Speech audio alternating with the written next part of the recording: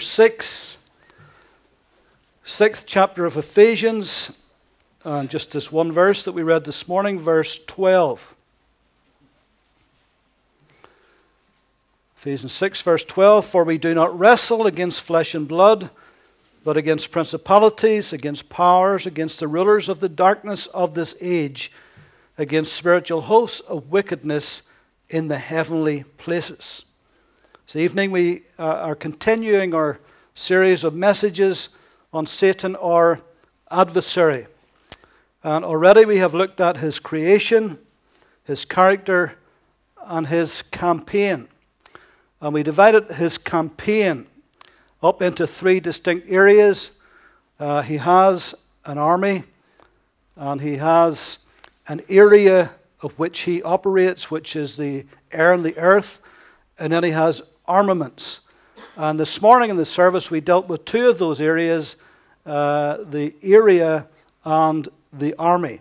So tonight we want to look then at his armaments, his weapons. What kind of weapons does the devil use against mankind, who is God's highest of creation, or against the church of Jesus Christ, which is his body on earth, Christ's body on earth? What are the big guns, as it were, that he brings out against us?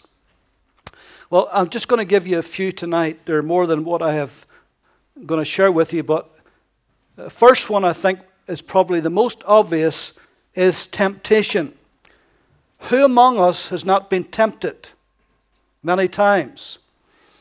Tempted to do the wrong thing, to say the wrong thing, to go to the wrong places, tempted to make the wrong decisions and the wrong choices, all kinds of temptations.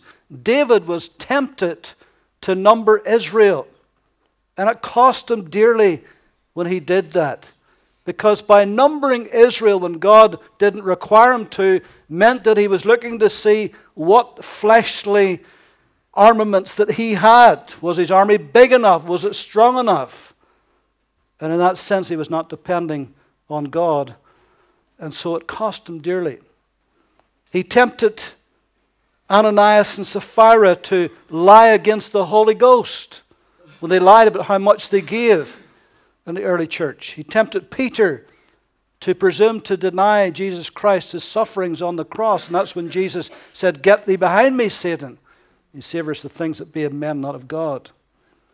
And he tempted, of course, the very first temptation, he tempted Eve in the Garden of Eden. And I want you to notice now how the temptations are very different. For example, when he tempted Eve in Eden, it was very subtle and it was very sly. And he came into the garden very subtly, very slyly, and tried to get them to doubt God's word, to get them to doubt God's goodness, to make God out to be some kind of a spoil sport and killjoy. Has God said, or you shall not surely die? He completely went against what God had said, but he did it in such a way that Eve responded to it. It tempted her. And the devil's no dozer, as we say in Northern Ireland. He's very clever. And when he comes with a temptation to us, he knows that it's something that's going to hit a button in our life. That's something that perhaps we would want to do. And it'd be attractive to us one way or the other. And so he came very subtly and very slyly and said, God doesn't want you to do this, because then you would be as God, knowing good and evil. And we see today, there's two ways this applies. We see today how he comes against the church. He comes against the believer. And in his temptation, he's basically trying to cite us somehow to doubt God's word, to doubt God's goodness. That God really doesn't have our best interest at heart. That he's denying us something that would be good for us, and he's withholding that from us. The truth is, it would be very bad for us, and that's why God wants to withhold it from us. But he would try to make it out that this is good for us. In fact, when Eve saw the fruit, and it was good it looked good. She saw that it looked good. It was appealing. It was attractive to her. And the devil comes along with us, and he shows us and gives us things that are attractive and appealing and looks good.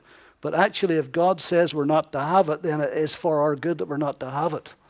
But he tries to make out that God somehow is going to deny us and not give us what would be good for us and what would be right for us to have and what we would actually want to have. When it comes to the world, we see this today, how that the new atheists, as we would call them today, they're very bold to make their statements, who tells us not to believe, not to believe in God, not to believe God, but not to believe in God, not to believe in God at all. If you believe in God, you're foolish. If you believe in God, somehow or other, you will block knowledge coming to you. You will not be scientific. You'll not be rational. You'll not be logic. So therefore your life will be less than it should be if you believe in God, because to believe in God, it's fairy tales and fables and stories. And that's what comes through today. That somehow if you believe in God, you're foolish. And if you believe in God, you're never going to go on in this life because you need rationale, you need logic, you need all, which we do. And you need to believe in science, which to a large degree we do believe in science. But you need to go the whole hog with it and not to believe in fairy stories and fables. And there's a big temptation to do that today. More and more and more young people are turning away from the things of God in the Western world. And they're believing that lie. That if we believe in God, that somehow we'll not be clever. There'll be something wrong with us if we believe in God. We'll be delusional. We'll be sorry if we believe in God. That we really need to believe in science and technology and logic and reason and rationale. And if we do that, we're going to be wonderful. And so he comes very subtly and very slyly to get us to doubt God's word and to doubt God's goodness. And then he came to Job in the land of Luz. And he didn't come subtly or slyly. I mean, this was right in your face. He came savagely, scornfully, brutally. So he just didn't sidle up to Job. I mean, this was just full force. And if you read Job 1 and 2, you'll find out very, very quickly that he brought against Job the Sabaeans and the Chaldeans and lightning and a great wind, it says. And he lost his wealth, and he lost his children, and he lost his marriage. His wife said, "Curse God and die." And he lost his servants, and he lost his camels, and his donkeys, and all of his prosperity. He lost everything. And it was a brutal attack. It was a savage attack against this good, righteous, upright man that feared God and eschewed evil. And all this was trying to do was to tempt Job to believe that somehow or other he would lose his faith in God's goodness, that God would not be good, and that God was not somebody to put your trust in, that God would desert you in the bad times and you'd be left alone and God could care less about you. And all of that was tempting Job to doubt God's goodness and to doubt the blessing of God and to doubt that God even cared for him. How many times have you heard this statement? If God really loved me, why would he let this happen to me? See, as soon as that thought comes into your mind, it's the devil trying to say to you, you see, God's not really good. If God was really good, you wouldn't be going through this right now. And that was the thought he was trying to put into Job's mind. If God was really good, if God was really powerful, if God really cared about you, why would you be in this mess? Why would you be going through all of this? See, that's the big temptation. If God is good, why all this trouble? Why did this happen to me if God's good? And if he can get that thought into your mind and plays on it, then you'll begin to doubt God's goodness. Now, poor old Job, he didn't have the Bible that we have. He didn't even know the devil was behind it. In fact, he thought God was behind it. And he says, even if God slays me, I'll still trust him.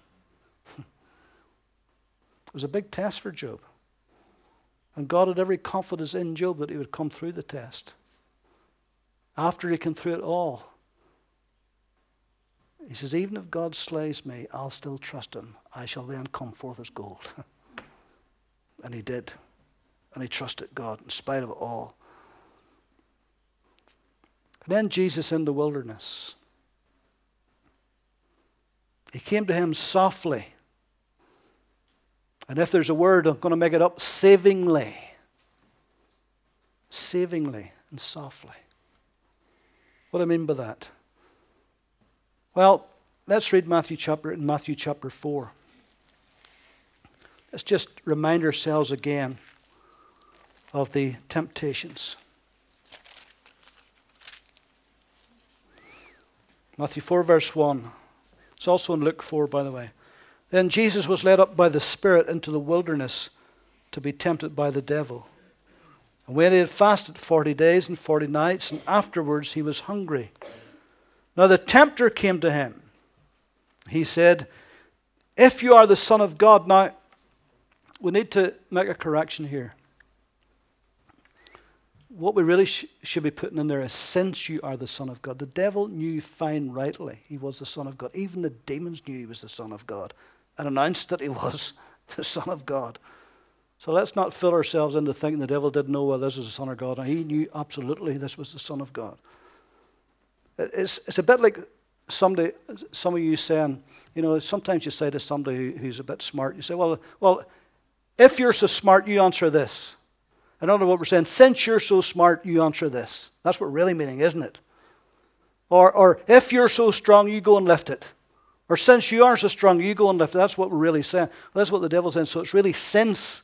So he's not putting a question mark over whether he believes this is the Son of God or not. He knows this is the Son of God. So he said, if or since you are the Son of God, command that these stones become bread. Now this first temptation, there's three of them here.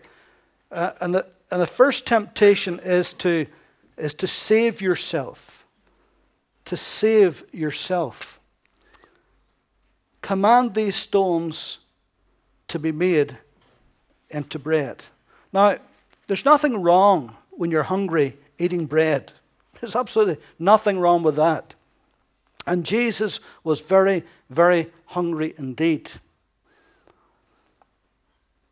But I told you before in another study, the thing about Jesus was, while he was on earth, he never, ever used his power outside of the will of the Father. And he certainly never used it for himself. And he wasn't about to use it here. When he used the power that God had given him, it was to be in the will of God for the purposes of God. And this wasn't it. But what the devil was saying, save yourself. Here you are. You're in the desert place. It's barren. You're hungry. You're here with the wild animals. Look at the state you're in. You're emaciated. Believe me, after you fast 40 days, you lose a lot of weight. A lot of weight. And he's out there in that desert place. Look at you. Why don't you just go ahead? Save yourself. Don't deny yourself anymore. Make no more sacrifices. Just go ahead and turn the stones into bread. And sometimes this is what the devil wants to do with us. He doesn't want us to deny ourselves. He wants us to save ourselves, to take the easy route every time.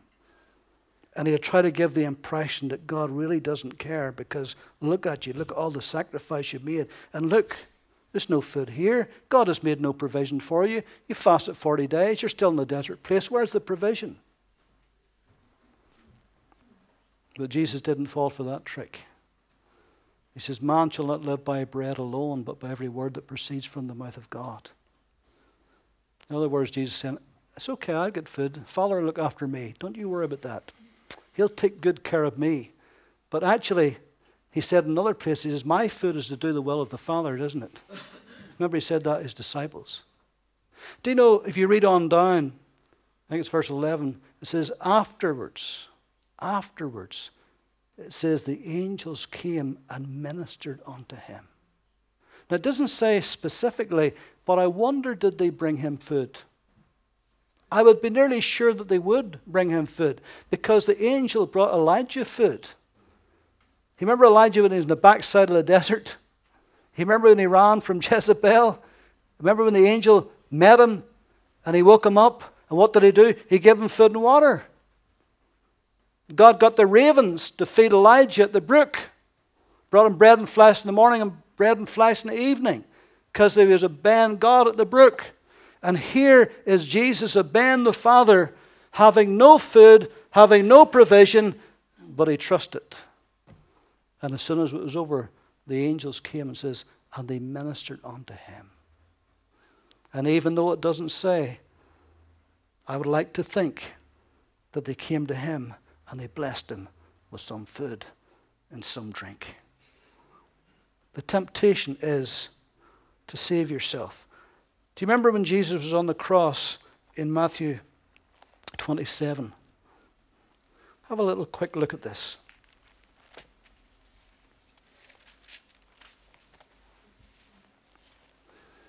Matthew 27.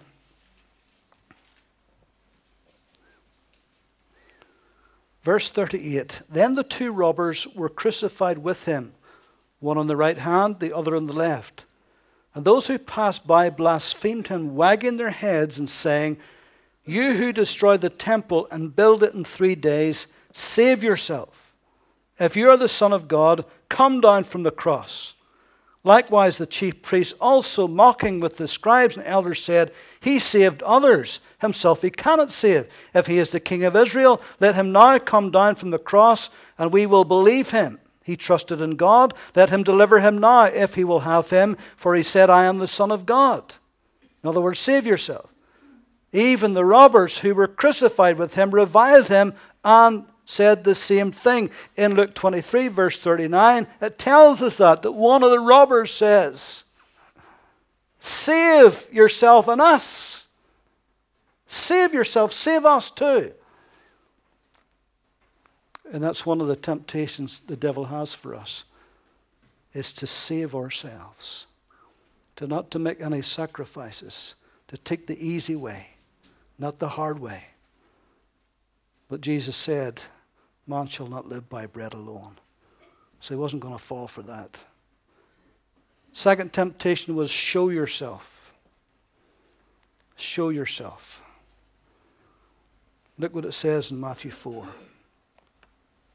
Then the devil took him up into the holy city, set him on the pinnacle of the temple, and said to him, since you are the Son of God, throw yourself down, for it is written, He shall give His angels charge over you, and in their hands they shall bear you up, lest you dash your foot against a stone.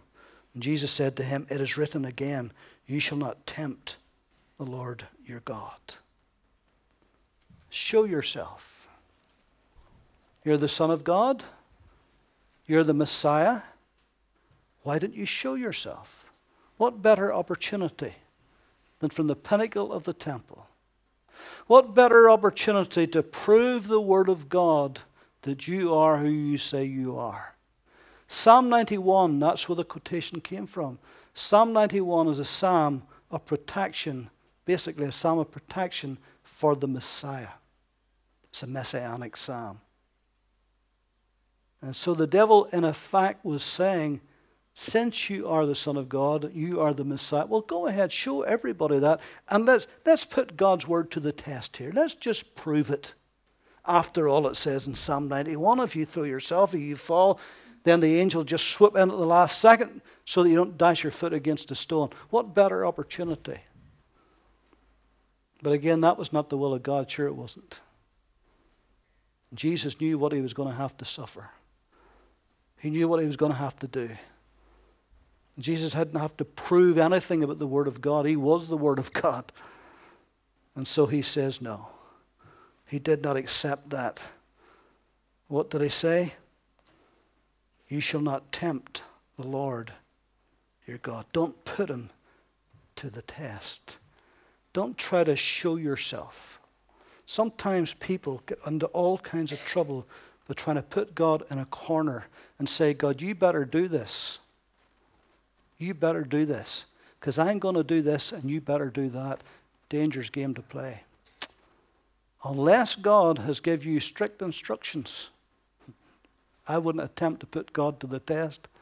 Jesus, the Son of God, didn't even do it. He says, don't tempt God that way. It wasn't in the will of God. It wasn't the purposes of God.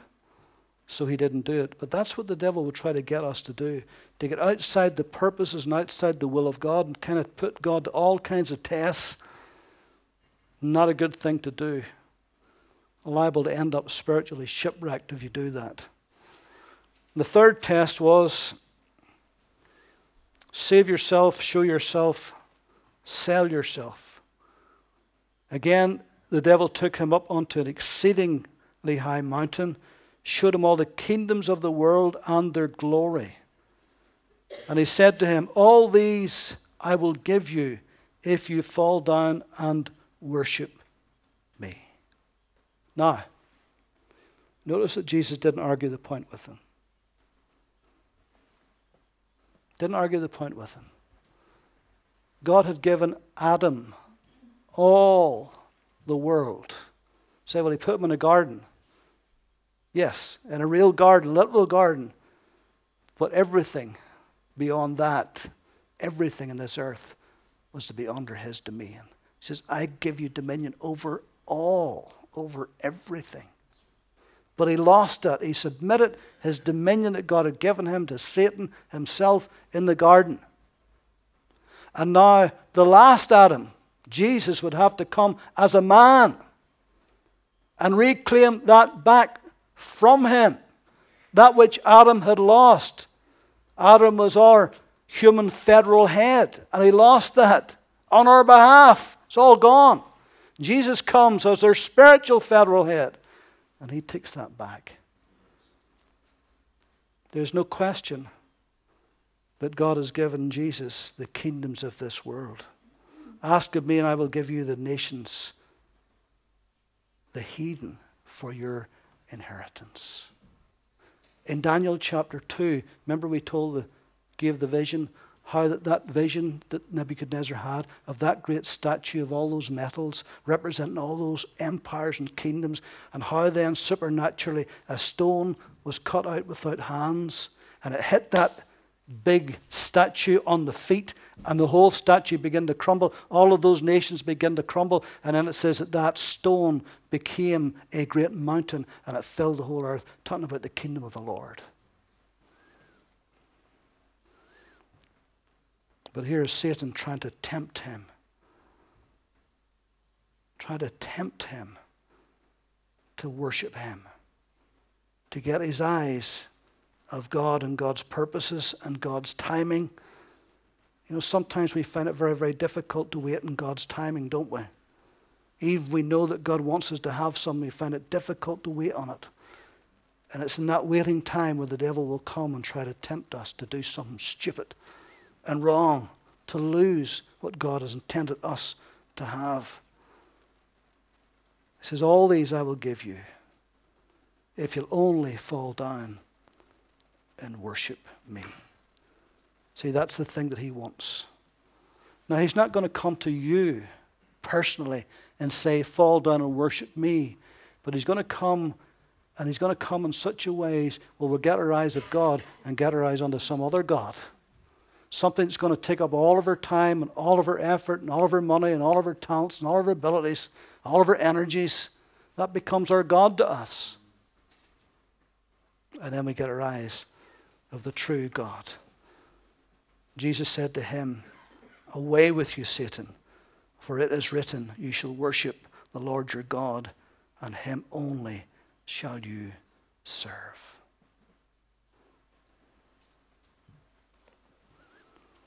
You see, he comes in so many ways to tempt us. How do we overcome temptation? 1 Corinthians 10:13 tells us that there is no temptation that has come to us, that we're not capable of winning that battle with Christ. Not one. Not a single one of them. No temptation such as common to man, but God will with the temptation also make a way of escape, for he is faithful. He sees us and he's faithful, and he'll give us a way of escape. And of course we can use the Word of God the way Jesus did exactly. It is written, it is written, it is written. Say, well, the devil quotes Scripture. He certainly does, but he takes it out of context and he twists it to suit himself. So that's why we need to know what the Scriptures are really saying and get the real truth of it. Second thing is deception. Deception. Eve was deceived. Apostle Paul says that Eve was deceived by the devil. It doesn't say that Adam was deceived. It says Eve was deceived. And having known that Eve was deceived, Adam deliberately, knowingly went ahead and partook. But Eve was deceived. In Revelation chapter 20,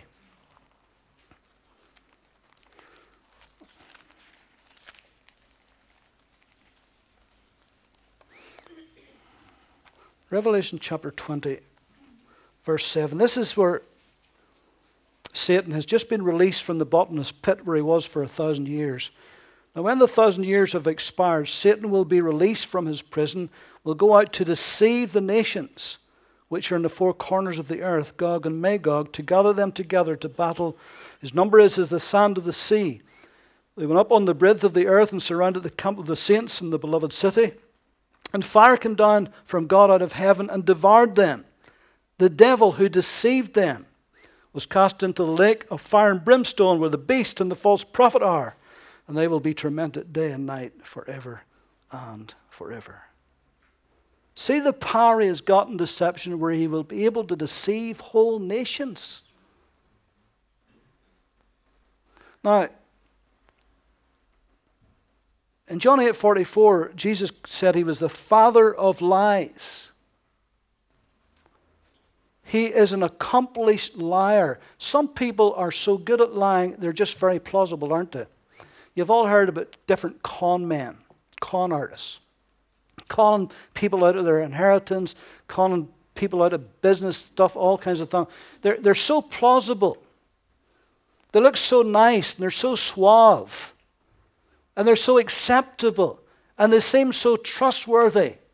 But they're just absolute liars. Accomplished liars. Bald-faced liars. And that's how they get away with it. Because you would never believe in a million years there were such liars. We saw on television this weekend Lance Armstrong, arguably the greatest cyclist that ever rode a bike in the world. Won 7 Tour de France yellow jerseys. Every single one of them he was taking drugs. A liar. An accomplished liar. For years he was lying through his teeth. He lied to his teammates. He lied to his family. He lied to his sons. He lied to everybody. And he's had to finally admit, I'm a liar. See, that's deception. That's from the father of lies, is it not? In 2 Thessalonians chapter 2,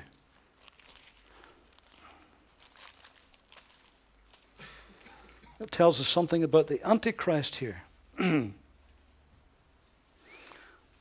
Now, brethren, concerning the coming of our Lord Jesus Christ and our gathering together to him, we ask you not to be so soon shaken in mind or troubled, either by spirit or by word or by letter, as if from us, as though the day of Christ had come. Let no one deceive you by any means, for that day will not come unless the falling away comes first, and the man of sin is revealed, the son of perdition, who opposes and exalts himself above all that is called God or that is worshipped, so that he sits as God in the temple of God, showing himself that he is God. This is speaking of the Antichrist. Do you not remember that when I was still with you, I told you these things, and now you know what is restraining, that he may be revealed in his own time? For the mystery of lawlessness is already at work. Only he who now restrains will do so until he is taken out of the way. And when the lawless one will be revealed, whom the Lord will consume with the breath of his mouth and destroy with the brightness of his coming, the coming of the lawless one is according to the working of Satan, with all power, signs, and lying wonders, and with all unrighteous deception among those who perished, because they did not receive the love of the truth, that they might be saved. And for this reason God will send them strong delusion, that they should believe the lie, that they may be condemned who did not believe the truth, but had pleasure in unrighteousness. The Antichrist is going to be the arch deceiver. The world is waiting for the Antichrist. The world is waiting for somebody to come and sort out all the mess that we're in economically, with the nations, everything. And when he comes, he will be very, very plausible. He'll be very, very clever. He'll be very, very wise. He'll be very, very suave. He'll be a great communicator. He will just be made for television. He will have all the skills that are necessary to be a top man, a top politician, and the world will wonder after the beast. Underneath all of that facade, he's called the beast, because that is his real nature. And when he gets in power, and when he's truly in power, then his beast nature will be uncovered and revealed for who he truly, really is. And that will be what the Antichrist is like. He'll not come with two horns sticking out of him and a tail behind his back. He'll be accepted and received readily, and adored and worshipped. But that's another story. But he will have great powers of deception. In Matthew 24, and time is going on, so I better speed up. Because if that snow comes on tonight, you'll never forgive me. There's wee Rachel going to her worm work, aren't you, darling? In Matthew chapter 24,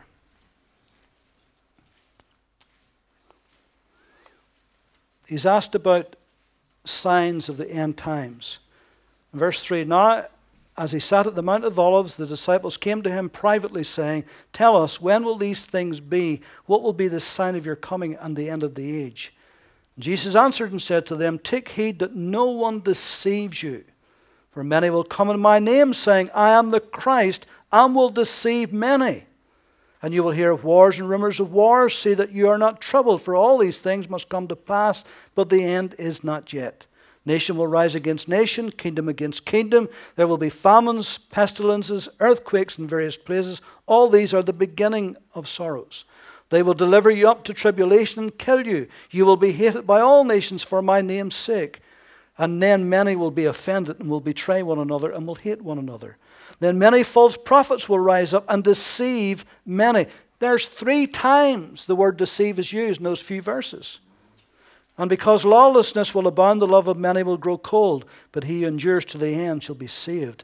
And this gospel of the kingdom will be preached into the world as a witness to all the nations, and the end will come. Further on down it says,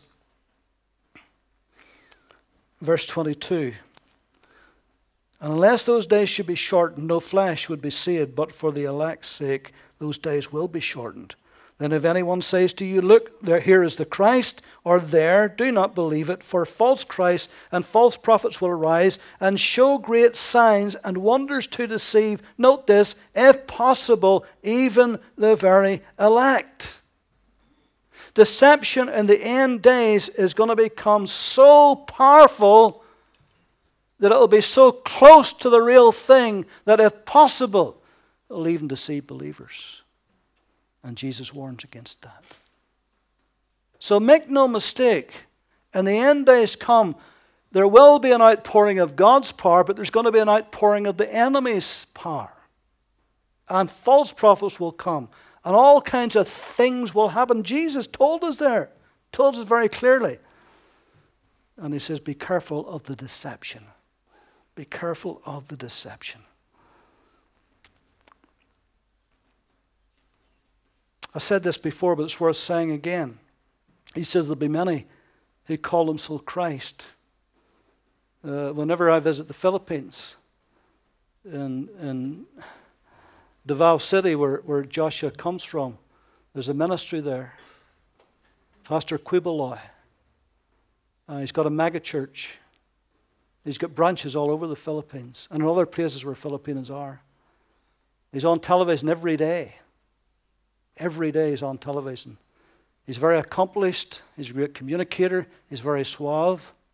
But he actually believes, publicly declares that he is the Christ, the Son of God, the Son of God on earth. That when Jesus went back, God sent him as his Son on earth. And people believe it. They actually believe it. And they sing the songs that we sing. And they sing the old rugged cross. I've seen them singing with the tears coming down their eyes. And yet they believe the man behind the pulpit is the Son of God, not a Son of God, the Son of God.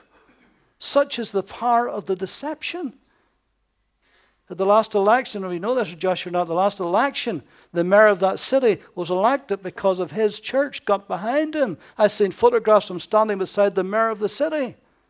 Lauded as a great man, and he helps the poor. And he's totally deceived, and he's a deceiver of people. And this is what it's going to be like in the last days. And so deception is going to be very strong.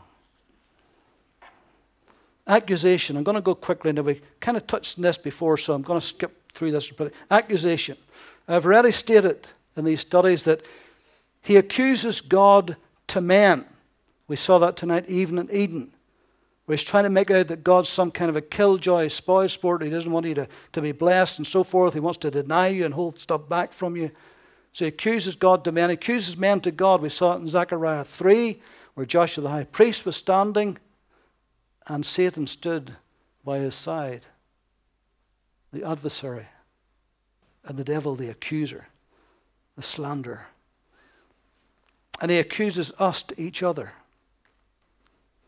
You see that in the story of Job. Job's friends come along and they look at poor Job, all that he's gone through, the state that he's in, and instead of bringing a word of comfort to the man, they brought a word of accusation. It's your fault. There's secret sin in your life. God's punishing you. You've been caught on. You put on this big front of being a righteous man, but underneath it all, you have been living wrong, and God's exposing you for what you are. That's the basis of their argument against Job. Accusation after accusation after accusation. Miserable comforters, he called them, no wonder. Galatians 4:15, but if you bite and devour one another, beware lest you be consumed by one another. Haven't time tonight to go through it. If you look Proverbs 6:16 to 19, there's an interesting verse there. What God hates. 1 John 2:1, we have an advocate with the Father, Jesus Christ the righteous. Aren't you glad for that? So when the accuser of their brethren comes, we have an advocate with the Father, the Lord Jesus.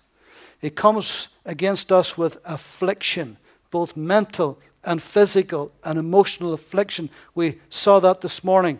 The woman who had a spirit of infirmity, though whom Satan has bound for these 18 years. And we saw dumbness and blindness and lameness and insanity and torment and convulsions and a whole list of things. Actually, the scripture said in those instances were caused by demonic spirits. But what about Job again? He was struck with sore boils from head to foot.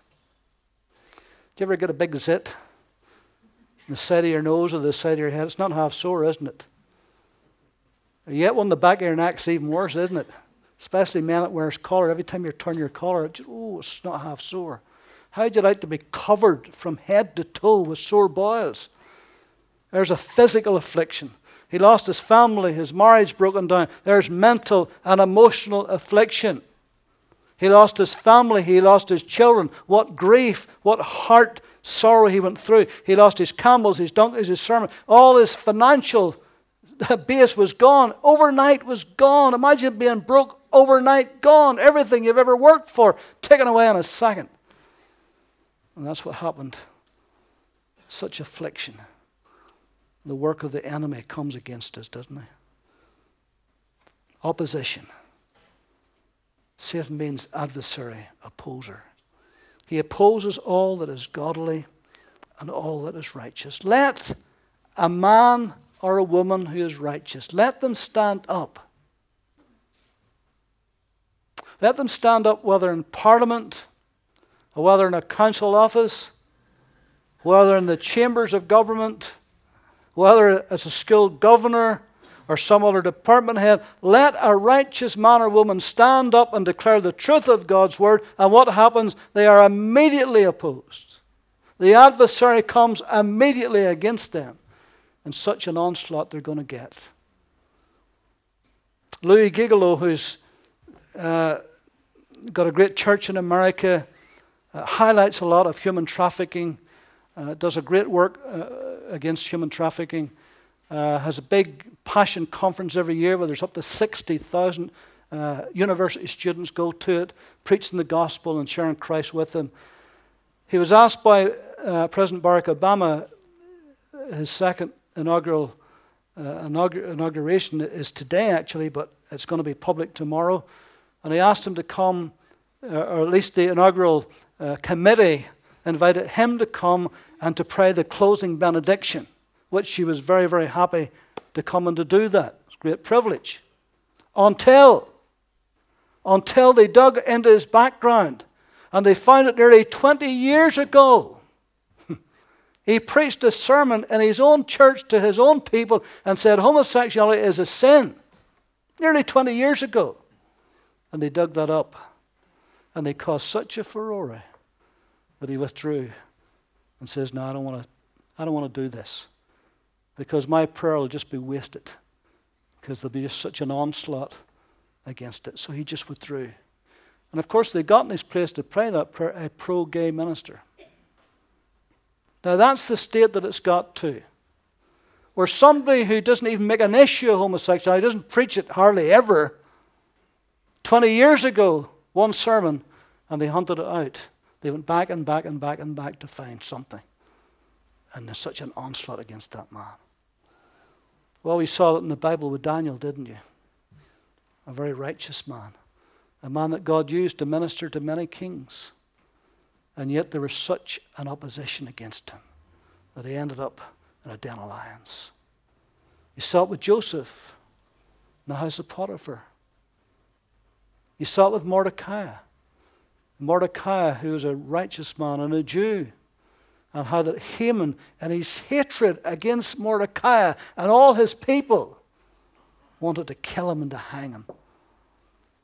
And of course he hung on his own gallows. And on you could go. So let a righteous man or woman stand up publicly and declare God's truth and see what happens. You need to be very brave, don't you, in the public arena today to be righteous. You know, we should pray for politicians, especially Westminster politicians. There's not too many Westminster believers. There are a few, but not too many. And they do a great work, but they don't get it easy. They do not get it easy. And then the final one is death. Is death. Satan has no greater power over man than death. Paul said that the sting of death is sin. In other words, it is sin that stings men to death. When Adam sinned in the garden, that sin stung him to death, as it were. He immediately died spiritually. The poison of sin, of that sting, he immediately died spiritually. And after some years, he died physically. And that's what sin does. That's why Paul says, in Adam all die. But aren't you glad that Jesus conquered sin and death on the cross? Because even though he says in Adam all die, even so in Christ all shall be made alive. Glory to God. In 1 Corinthians chapter 15, just look at this quickly.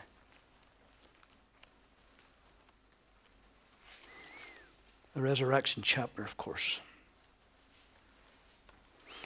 Verse 50, now this I say, brethren, that flesh and blood cannot inherit the kingdom of God, nor does corruption inherit incorruption. Behold, I show you a mystery.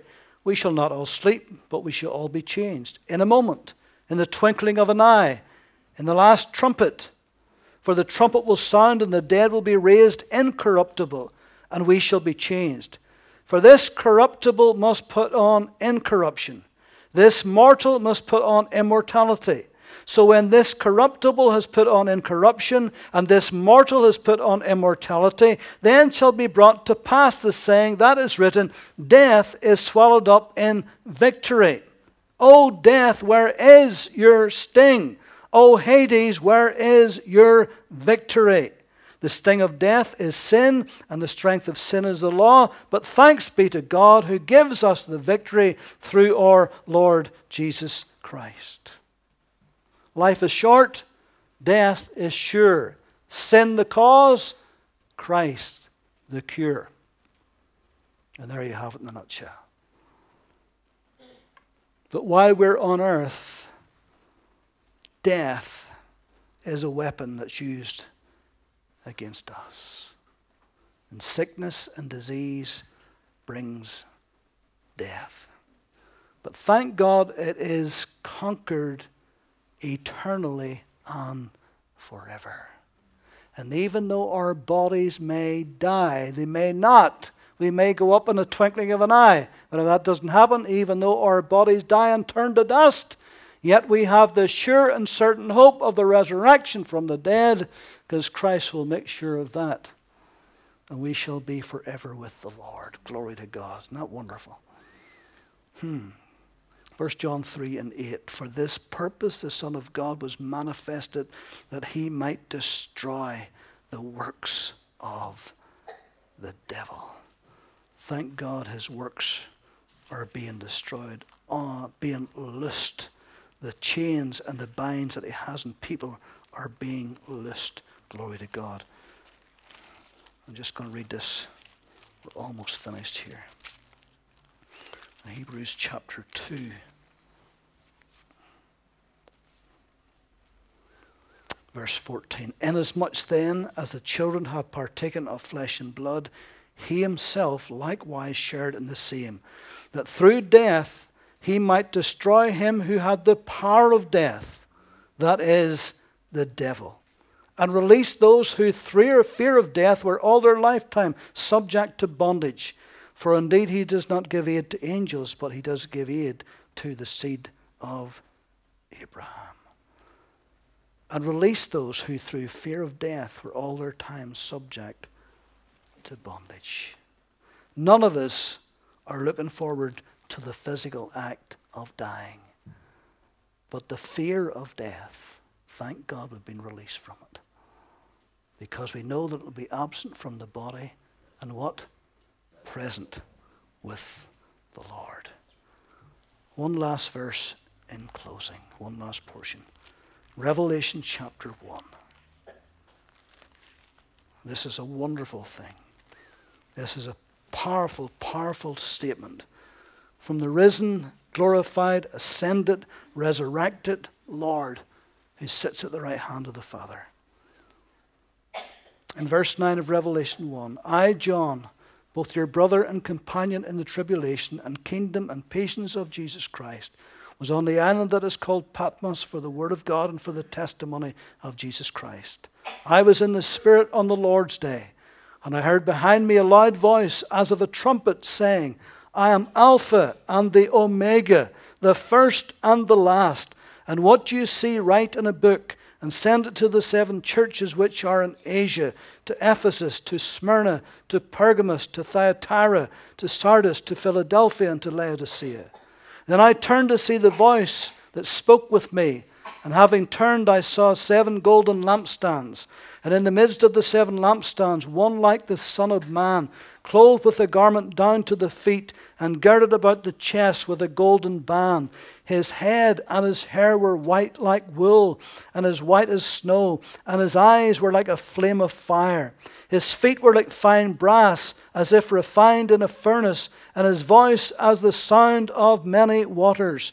He had in his right hand 7 stars. Out of his mouth went a sharp two-edged sword, and his countenance was like the sun shining in its strength. And when I saw him, I fell at his feet as dead. But he laid his right hand on me, saying to me, do not be afraid. Listen to this. I am the first and the last. I am he who lives and was dead, and behold, I am alive forevermore. Amen. And I have the keys of Hades and of death. Glory to God. Isn't that a wonderful image? I was lying in bed last night. I couldn't sleep. I had read that scripture, and I couldn't sleep. And I tried to visualize it. I tried to imagine it. I tried to imagine what it must be like to be standing around the throne of God and to see the Lord Jesus Christ in all of his glory and all of his power, and to see him all of his brightness as the sun. The Bible says that the new heaven will not need any light from the sun or the moon, because the light of the Lamb will be its light. Can you imagine what that must be like? Glory to God. The streets of gold, the city of jasper stone. It must have been absolutely breathtaking. And the more I thought about it, the less I could sleep. I don't know what time I got to sleep. But it's a wonderful way to try to imagine what that's going to be like. And that is the risen Lord Jesus. That's the one who has conquered death and conquered Satan and all his demon hordes. No matter how many of them there are, they are conquered. Glory to God. Amen. Now, next Sunday, God willing, what have we talked about? His character. What else have we talked about? Come on. Who's been listening? His creation. His campaign. Next Sunday, we're going to talk about him being conquered.